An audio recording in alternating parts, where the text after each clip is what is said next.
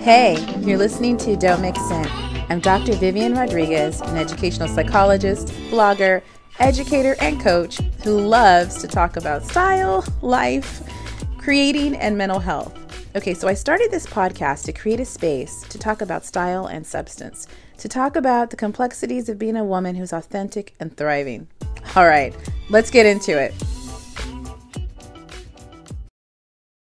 We're back.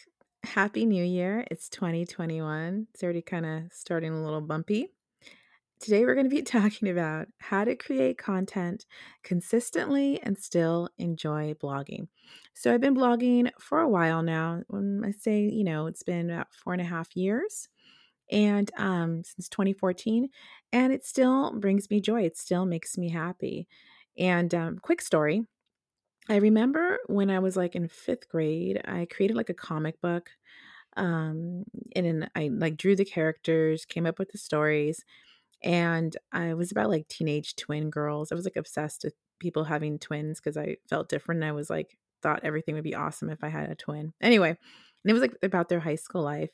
I started off strong, had multiple issues. So what I would do is I would draw these little comics, have stories and all that, and I bring it to school, and then my friends would see it and think it's great. And it was fun creating it, but I noticed it was like a lot of work. So after a while, like I just kind of stopped doing it.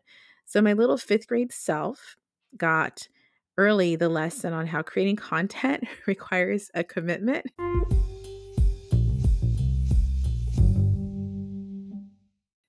So what I want to about today is just how I have kind of figured out how to sustain creating content in the middle of having other responsibilities. And so this is like if you are a blogger, you're not trying to do it. I mean, maybe you're trying to do it full time, but you're not at that point and you have other responsibilities. But I feel like anytime you have any sort of like a job or interest, you always have other responsibilities too. So I think that some of the tips I use here, I talk about here, might be helpful for, those folks. So if that's you, keep listening. All right. So the first thing I'm going to say is that I feel like sustainability and content creation go hand in hand.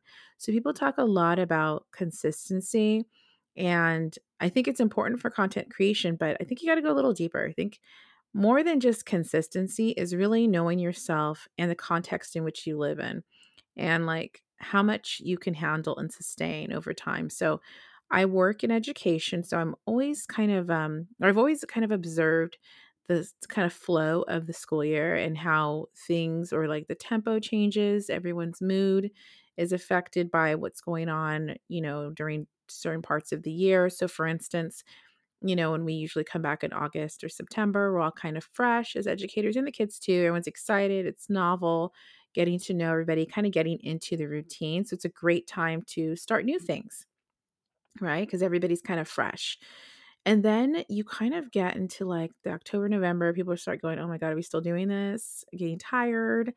And then when the holidays come, it's like this kind of combination of stress and kind of pushing to the end to get to the break, and people are like right at the last week are in a great mood because they're going to go on break, and there's a lot of parties and things like that. Once you come back, like in January, there's a little bit of a boost that you get. Like people have learned or kind of gotten over the novelty of school, but they've gotten some skills solidified. So that'd be both the educator and the kids.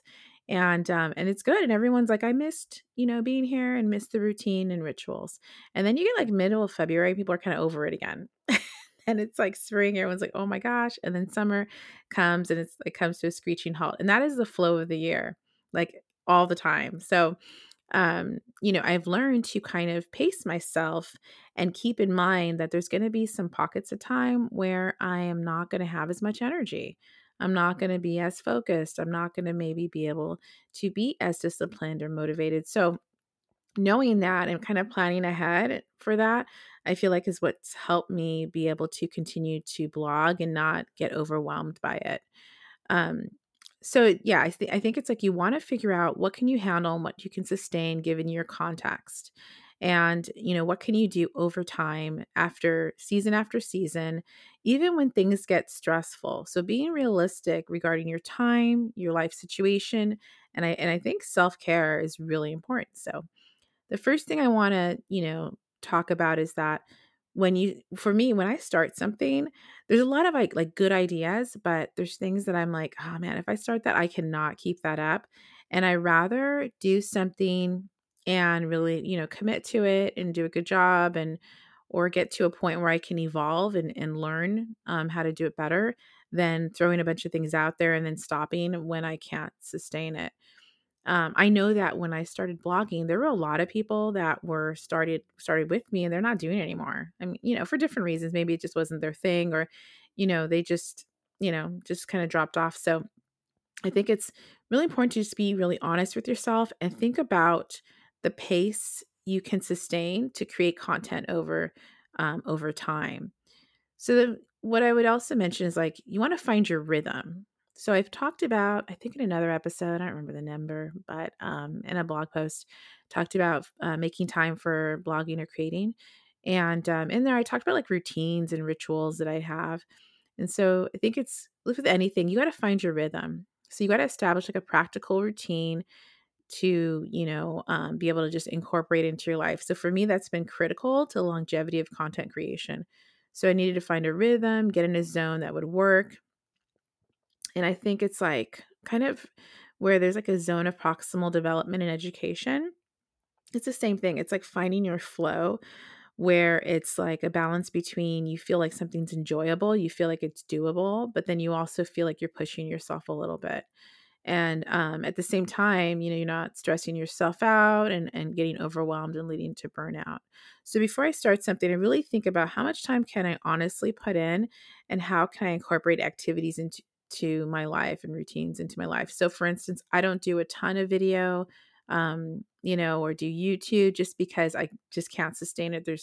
I have limited time where no one is home or where I won't be interrupted in order to do video, and it's a lot of work to edit video and that sort of thing. So I I decided to do more like, smaller, kind of video formats, like the TikToks or the lives or things like that, where, I can do it, but it's not something that is expected to be cranked out every week. The other thing is you don't want to forget about your people. So for me, I know relationships matter. I think for everybody it matters. So whether you like it or not, your loved ones will be impacted by your content creation. So if you, start getting into blogging, doing pictures or whatever, it's going to take, some time away from your family. And you want to make sure that you can do that and they can handle that. So over the years, I've had to find a balance to determine like what am I going to take on and what I just can't do. Like I said, video that would require like my son to be like quiet all the time so I can record a video. It's like why am I doing that? So um yeah, so I just I had to be honest with what I could do, what I can't do. And I think checking in with them to make sure they're not getting super annoyed. There's been times where my family's like, "Can we stop with this?" or and so I think it's important to do that because it's also almost like kind of a protective factor if you have family that won't let you just kind of go down the rabbit hole of creating content and videos and all of that, to the point where you're just like constantly doing it, so that you don't get burnt out. So because when burnout sets in, you could feel too much pressure and decide that you just want to stop altogether. So the next thing is self-care and creating content. So you want to be proactive with your self-care. So I'm okay if I need to take a break. I take small little breaks. If you notice, there might be times I'm like posting a couple times a day on Instagram, or I'm cranking out different blog posts on the blog.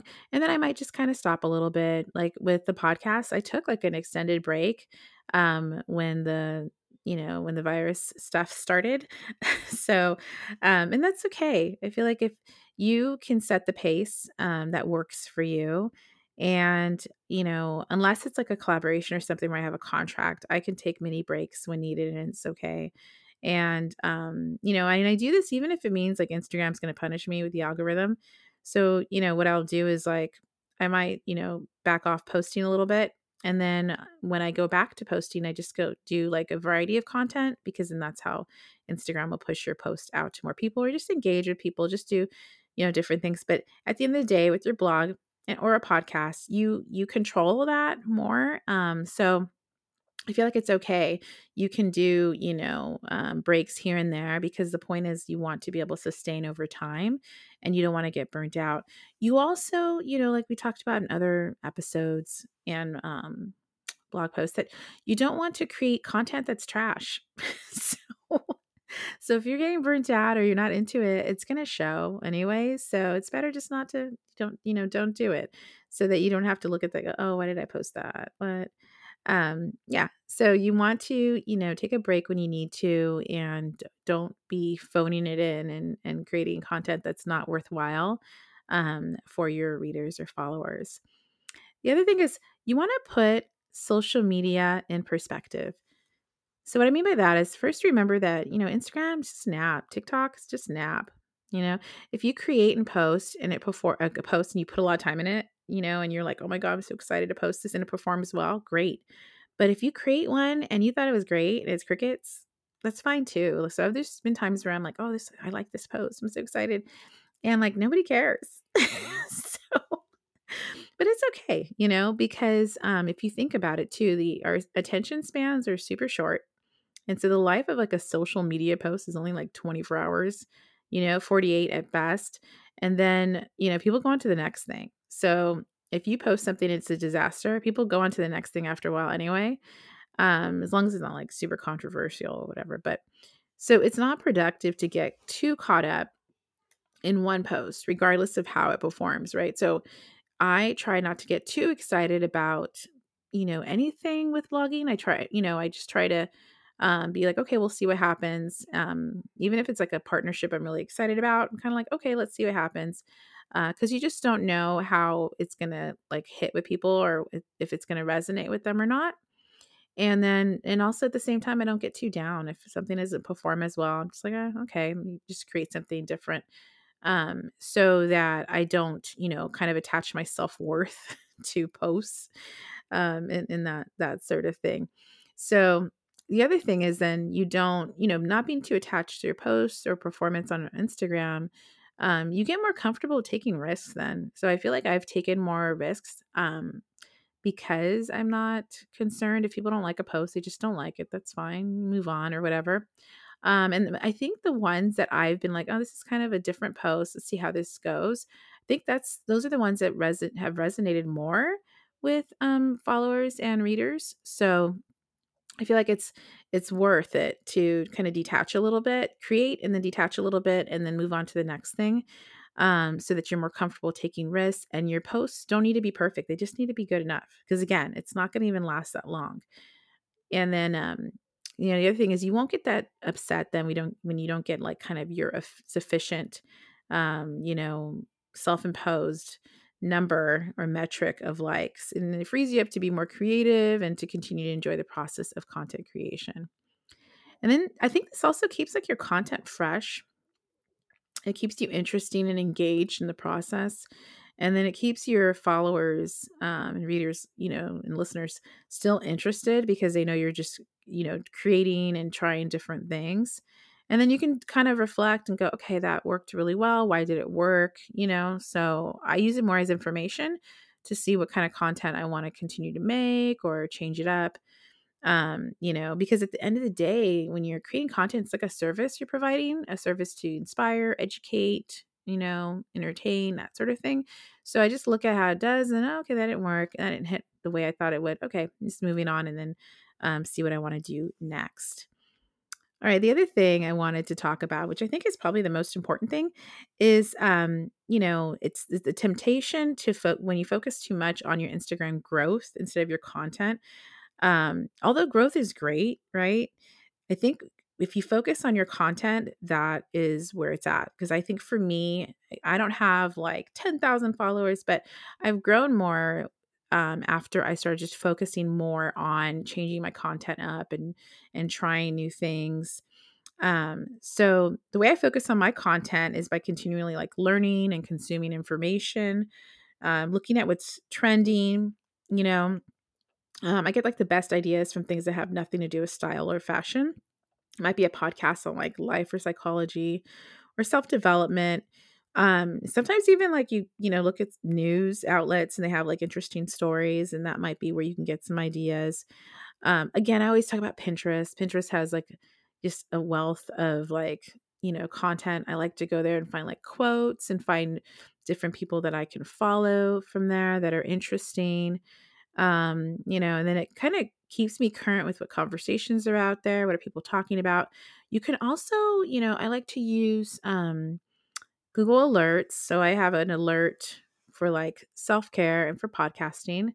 And then you can use like Answer the Public and Exploding Topics. And I think there's like Pinterest trends too. So you can use all of those sources to try to figure out what's going on out there. What are people looking for? And then put your own spin on things. And then the other thing, when you stop focusing on like growth and like how you're doing on Instagram, but more like on your content and you can,